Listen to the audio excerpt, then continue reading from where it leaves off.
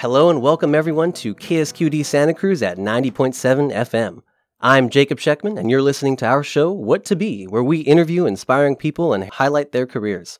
What to Be is a program provided by Your Future is Our Business, a Santa Cruz County nonprofit dedicated to helping students explore careers through programs such as college and career expos, career panels, and other work-based learning activities.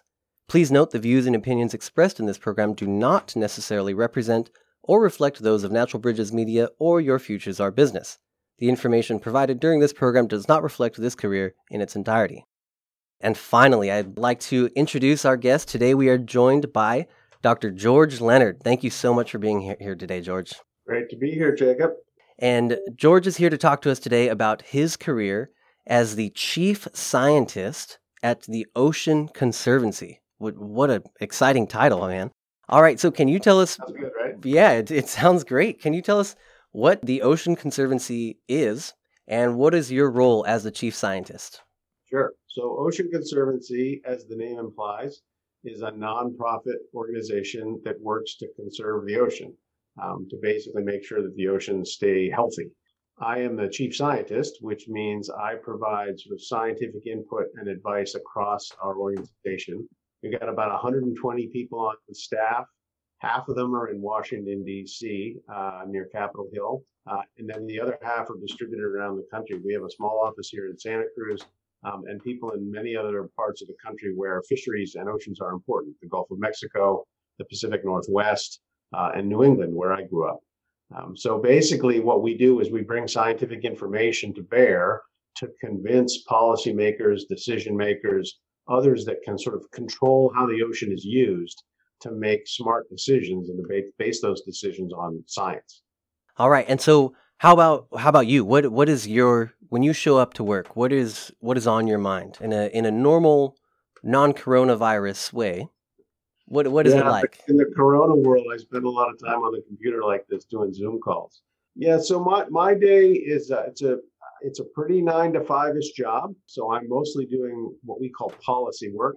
Sometimes I wear a coat and tie when I go to work. When I was in graduate school, which was a critical part of getting here, I used to do a lot of field work. So I did a lot of scuba diving in the California kelp forests. I've been to some remote areas of the world on various ships and studied marine science and did experiments, kind of hands-on experiments. I made a transition about 20 years ago to work on this interface between scientific information over here and how people make decisions on the other side. And so most of my day is I work with a team of scientists. So I manage those people in the work what they do, which is kind of analyzing information, producing syntheses, evaluating what's happening in the real world. I spend a fair amount of time every morning tracking down what's happened overnight in terms of policy or developments. Obviously, with the coronavirus, it's a busy morning for sure. Yeah. And then sometimes, before we were all hunkered down, I used to do a fair amount of traveling. So I would often go to the main office in DC. Sometimes we lobby our elected officials, like Mark Stone, who's our elected official here in Santa Cruz, up in Sacramento.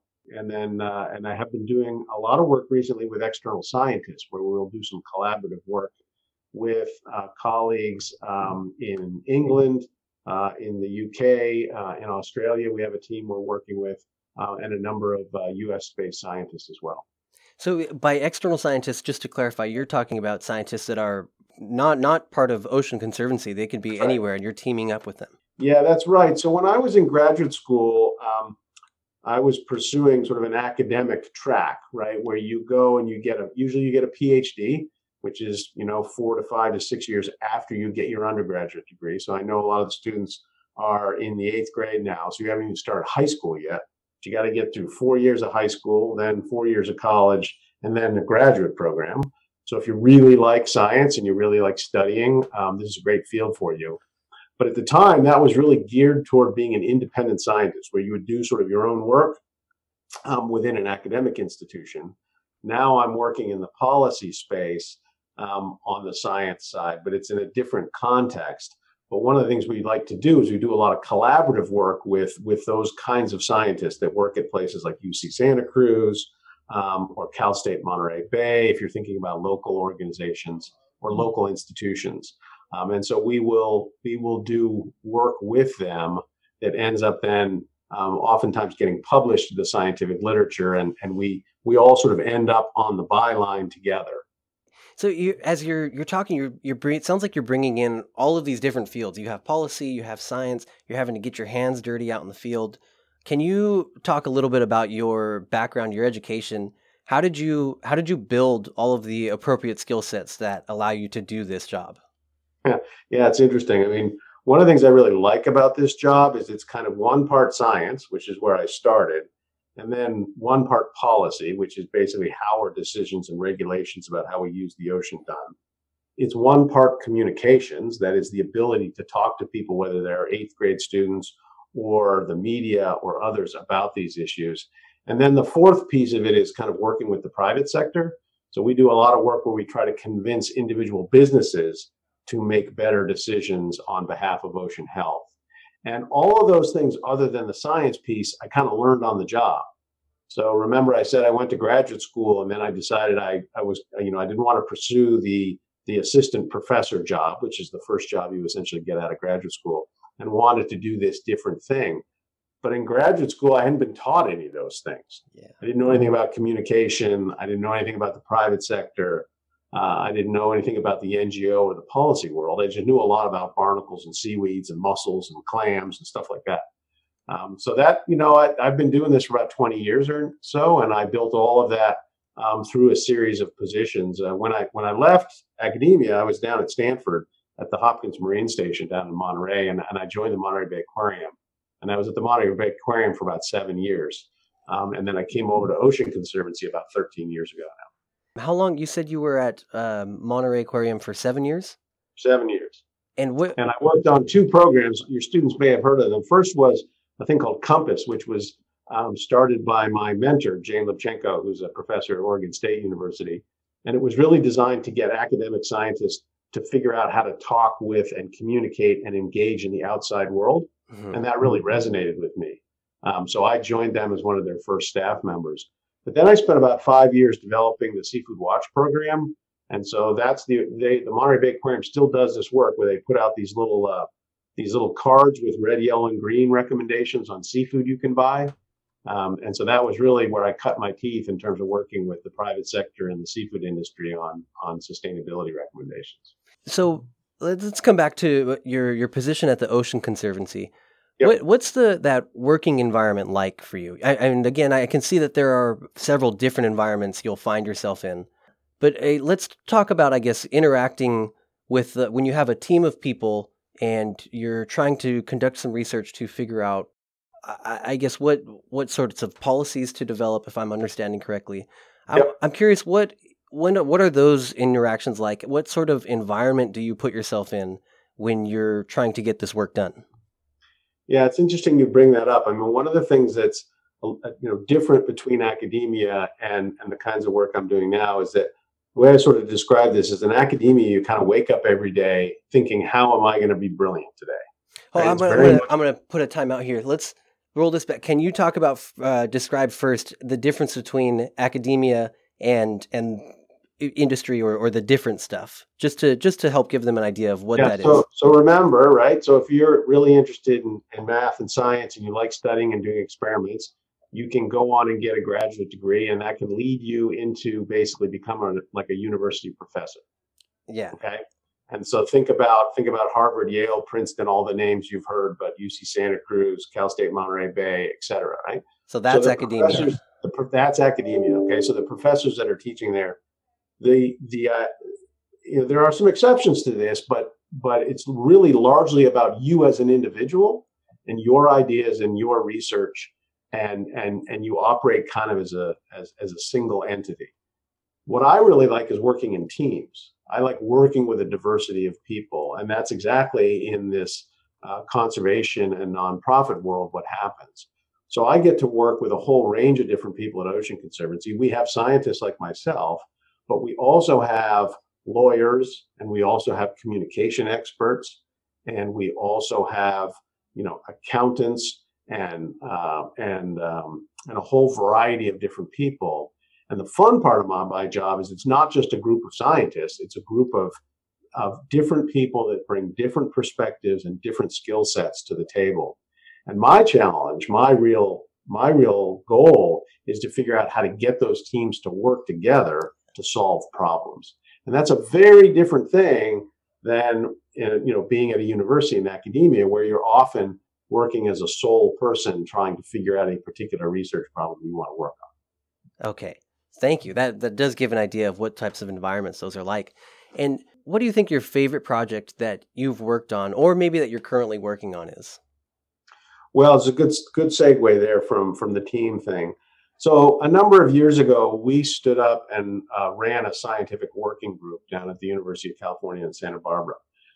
And it was a very similar kind of process as I was just describing. We brought together, in this case, a variety of scientists, industry members, and sort of business consultants from around the world, and we brought them around a big table together. And we wanted to challenge them to think about and do some new science around the problem of plastics in the ocean. So many of your students have probably heard that plastic in the ocean is a big problem. About 6 or 7 or 8 years ago, it really wasn't clear that it was a big problem. And so we hosted a bunch of scientists to basically try to figure out if it was.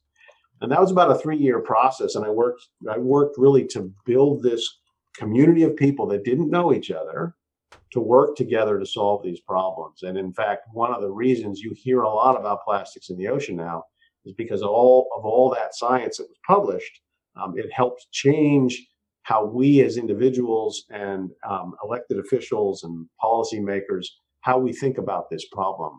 And so that was, one of sort of my highlights, right? Because it allowed me to generate a bunch of new knowledge that wasn't just interesting to a few scientists, but actually has fundamentally changed the way the world thinks about this problem.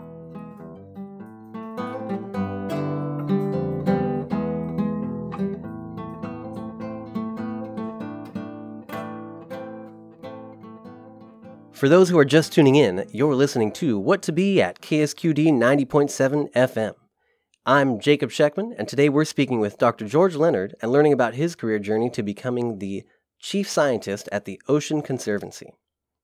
Now, what kind of person do you think would enjoy doing this kind of job? What do you think are some traits about you that are pretty common in people who hold similar roles? Well, I think there's a couple of things. So remember, I'm working on ocean conservation. So this is in the environmental field. There are similar people to me that work on land conservation, for example. But I think everybody sort of shares a couple of traits. The first of which is you have to care about the environment. So if you love animals, love nature, love the ocean, that's where a lot of the motivation for pretty much everybody that works at Ocean Conservancy comes from. At the same time, I think you have to be focused. You have to be interested not just in identifying problems, because we know there's a lot of environmental problems out there, but you have to be focused on trying to identify and advance solutions to those problems. So if you're really a solutions-oriented problem and you want to get a person and you want to get stuff done, this field is a great field to be in. It's not easy work, though, as you can, as is pretty obvious under the current president, right? A lot of environmental regulations have been rolled back. And so just when you feel like you've made progress and you've kind of improved the world, a lot of this stuff can be unrolled. So it does require, you have to have a strong stomach, and you got to be willing to persevere because it's not always easy work. Yeah. All right, folks, we're going to start transitioning into some of your questions. I see some people have sent some in, so awesome. Thank you. If you guys already sent some in, don't be shy to send in more. If you haven't, start doing it now. I'm getting them, and I'll try and get to as many as I can. So first up, I think is pretty simple. And what would you say is maybe the most challenging part of your job? The most challenging part of my job, I will tell you that I think the most challenging part right now, and this is in this pandemic and in the coronavirus, is figuring out how we as an institution and how the group of people that I work with can stay together as a team when none of us are together, right? It's really hard. I know that's true probably for Miss Siegel's class. Everybody's on the screen. They're all supposed to be part of a class. And yet everybody's at home. And the challenges I think the students are feeling are exactly what we're feeling. And, that's less about the work, and it's more about the social dynamics. It's more about maintaining connections with staff, connecting with people personally. Whether you're in a class or whether you're in an organization like I am, it's not just the smartest, brightest people that get thrown together that do the best work. Effective teams, as I have figured out, at the heart of that, people need to essentially like each other and care for each other and have some shared understanding of each other. And that's really hard to do during the pandemic. And so that's my biggest challenge right now. Yeah, sure. I get that. I'm a very sociable person, and social distancing is difficult, but it's important. We'll all be able to do this sort of thing and help each other keep learning. So what another person asked, what advice would you give to someone who's considering a job in this field? Well, a couple of things. So if you want to go, so we're starting with where I am, right? So I've been working in this kind of role for almost 20 years. So if you want to get there, you have to go get graduate education, right? So you probably have to do at least a master's, which is a couple of years after an undergraduate degree, or a PhD, which, as I said, could be anywhere from 4 to even 7 years after your undergraduate degree. So you really need to like school, and you need to like learning, and you have to genuinely enjoy that journey, and that's a critical part of working in this kind of line of work. The other thing that's, I think, really important is, and I suspect this is an issue that younger students, like on the phone here, I mean on the Zoom call, is you need to learn how to communicate, and you need to learn how to write effectively. It's amazing how many people I come across, and no offense to all you guys, younger folks who really can't write very well. And you really stand out if you can learn how to communicate effectively and get your point across. And so even if you're into math and science, which is what I was into, I was into physics and chemistry and biology and math. Even if you're a science person, you need to learn to write and communicate. And that's why English classes and history classes and language classes are so important. So make sure you spend as much time on the non-science classes as you do on the science classes. Yeah, absolutely. I can very much attest to that. I was telling George earlier, I went into chemistry myself, and part of me in high school thought, oh, it's physics, it's science, there's not a lot of writing. But then you get to it, and how do you talk about any of those ideas if you can't communicate them? So it's very, very, very important. Now, another good question from another student here. Was this the career that you wanted from childhood? Was it different? And do you think this job has improved in popularity over recent years? Yeah, it's interesting. I was, so I'm living in Santa Cruz now. I grew up in Massachusetts on the East Coast.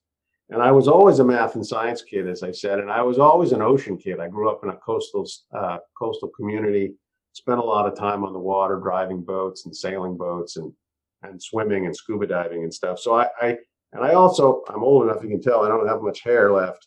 But I grew up in the 70s when Jacques Cousteau was a really big deal. And if any of the students on this do not know who Jacques Cousteau is, type him into Google. He really was the foundation of marine biology for a lot of us who are, I'm 55 now. And he really brought the undersea world to all of us through TV at the time. That was really the only medium. So I always knew I was interested in oceans, but when I got out of undergrad, I wasn't sure what I really wanted to do. And my dad was a businessman, so I thought, well, I could try to do that. And so I ended up working in Boston in a financial organization.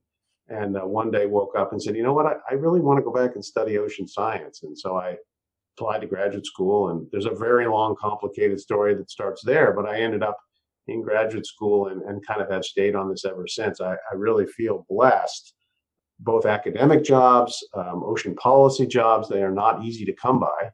It's not necessarily a growth industry, but there's probably more need than there is opportunity in the sense that the environmental threats continue to grow. And I am hopeful that when we get to the other side of this corona pandemic, that those opportunities will grow for younger students. My two kids are just getting out of college now, and I'm hoping that the world improves for them as well. In this line of work also, are there, as opportunity ideally continues to grow, Are there any kind of entry-level jobs that students can find early on to help get their foot in the door? Yeah, absolutely. I mean, if you're in high school and you can volunteer at your local aquarium or any of the other kinds of organizations that are out there, for example, in Santa Cruz here, Save Our Shores is a local NGO. I used to be on their board of directors, and you can help them out during their beach cleanup work. So I think there's a lot of things you can do kind of on a volunteer basis when you're in high school. When you get to college, increasingly there are research opportunities for undergraduates. In many cases, those are now paid in a way that they weren't when I was a student. So getting your foot in the door and doing some on the ground research with a professor is a really, really important thing to do. It can open up all kinds of doors. And then, for example, when you either get out of either during summers or when you get out of undergrad, a lot of organizations like ours and Environmental Defense Fund and WWF and Conservation International have various internship programs where people can work over the summer or even maybe for a whole year. And now those are also generally being paid as well. So there are opportunities like that all along the way that can help you kind of get your foot in the door for lots of these organizations. I want to go back to something when we talked about how important communication was. How did you grow that strength or that skill in being able to communicate and write effectively? Well, I think there are two things for me on the speaking front. As I mentioned before we went on the air, when I was in college, I was a DJ I had a radio program from 1 o'clock in the morning till 3 o'clock in the morning. Oh my gosh! In Middlebury, Vermont, the graveyard shift. And so, just like you're doing now in front of the microphone, Jacob, I would spin records in the '80s and act as a DJ. And I realized I liked it. I realized I had a pretty good radio voice, and it kind of came naturally to me. So, I was always. Some people are really petrified in speaking in public or doing these kinds of things. I never really was. So it sort of came natural to me. And when I had opportunities to, do broadcast media or print media over the last 20 years or so, I would jump at them at every opportunity. And I just kind of built that skill. I also took a number of communication training exercises. There are various companies that teach people how to talk to the media and make sure you're looking at the camera and things like that. So there's a variety of resources there. I will say on the writing front, my wife is a writer and an editor, and during graduate school, she would review and redline my work, and she did it over and over and over again until I finally, became a better writer. So, if people want to learn to write, you need help. You need help from Miss Eagle. You need help from an English teacher, or you need help from your mom, your dad, your friend, or in my case, my spouse. That makes a huge difference. Was there anyone along your career path that was particularly inspirational or motivational, or maybe someone you still can reach to that played a role in helping your growth? Yeah, absolutely. I mean, the other thing you were asking about what people can do, one of the things I think is really useful to remember is you should stay in contact with and connected with people who can help you, people who can give you a job, frankly, or recommend you for a job or graduate school or something else. And in my case, when I was at Hopkins Marine Station, as I was mentioning earlier, a guy named Chris Harold, who was the director of conservation research at the Monterey Bay Aquarium, had been on my thesis committee when I was at Moss Landing Marine Labs, right down the coast here. And he was a runner and I was a runner. And so we would run together at lunchtime sometimes, a couple times a week. And this was right at the time that I was thinking about moving into the policy space. And so he and I started talking about this on a run one day. And he was a bit of a mentor, sounding board for me, helped me think this through and figure it all out. And he came to me one day and he said, we're starting this new program at the aquarium, and I think you'd be a great fit. Do you want to apply? And I said, sure. So I did. And I got the job. And I don't think that would have happened if I hadn't stayed in contact with him, if I hadn't run with him on Tuesdays and Thursdays, and if I hadn't, kind of used him as a sounding board to give me some advice. So don't discount, kids are going to move on from Miss Siegel. But remember, she can help you along the way, right? She knows you better than most, I suspect. Yeah, absolutely. Keep in touch, show up. Now, showing up's a big one. Oh, yeah. Showing up's a big one, right? Half of life is showing up. And so if you don't put yourself out there, you can't win if you don't run the race. Man, awesome. Now, all right, folks, we're getting into our last few minutes here, maybe a couple more minutes left to ask any questions that you may have. Well, my last question for you is to send off almost. What advice or resources would you want to give to our students and listeners who would be interested in pursuing a career in science in general and maybe something specific to ocean science? Yeah, maybe a couple of things. So, if people are interested in science, I would say seek out your science teacher. I can tell you that your science teacher, who I don't know who it is, he or she, would be thrilled if somebody came in and said, I want to talk to you about science. I want to talk to you about how you got to be a science teacher. I want to talk to you about how you got where you could go or where I could go, right? Something other than your homework assignment, they would be thrilled. So seek out that science teacher and buy them a cup of coffee and sit down and talk about it. That'd be one recommendation. The other would be, we have the world at our fingertips now through the computer in a way that when I was younger, we really didn't. And so pretty much everything you could ever learn is out there. So go explore, just type in some keywords into Google and explore some of these issues, whatever you're interested in. You might be interested in whales. You might be interested in mountain lions, right? You might be interested in the coronavirus. So go explore. And in particular, there are a couple of places that are great resources for information on oceans. So I would be remiss if I didn't say, come to the Ocean Conservancy website, right? Which is oceanconservancy.org. We have a whole host of information on a variety of the big threats to ocean health, like climate change, overfishing, plastic pollution. The other places are aquariums, places like the Monterey Bay Aquarium, the New England Aquarium, where I grew up, the Shedd Aquarium in Chicago, the Seattle Aquarium. They all have tremendous resources, not only on sort of basic ocean biology, but also what a lot of people are doing around identifying problems and advancing solutions. So I would say start there, and you'll be in great shape. Excellent. We're out of time. We're out of questions, but I think this was a wonderful talk today. Thank you so much, Dr. George Leonard, for being here. Happy to do it, Jacob. All right, and thank you, Ms. Siegel's class, and thank you to all of our listeners for tuning into today's career story. I'm Jacob Sheckman, and you're listening to our show, What to Be, with today's guest, Dr. George Leonard, the Chief Scientist at the Ocean Conservancy. If you have any questions or would like to share your career story with us, send us an email at whattoberadio@gmail.com. If you enjoyed our show, please join us again at 90.7 FM, K-Squid Santa Cruz at 7 p.m. on Sundays, or stream online at ksqd.org. Or if you'd like to listen on Spotify, iTunes, or Google, visit yfiob.org for more ways to listen. Thank you, and see you next time.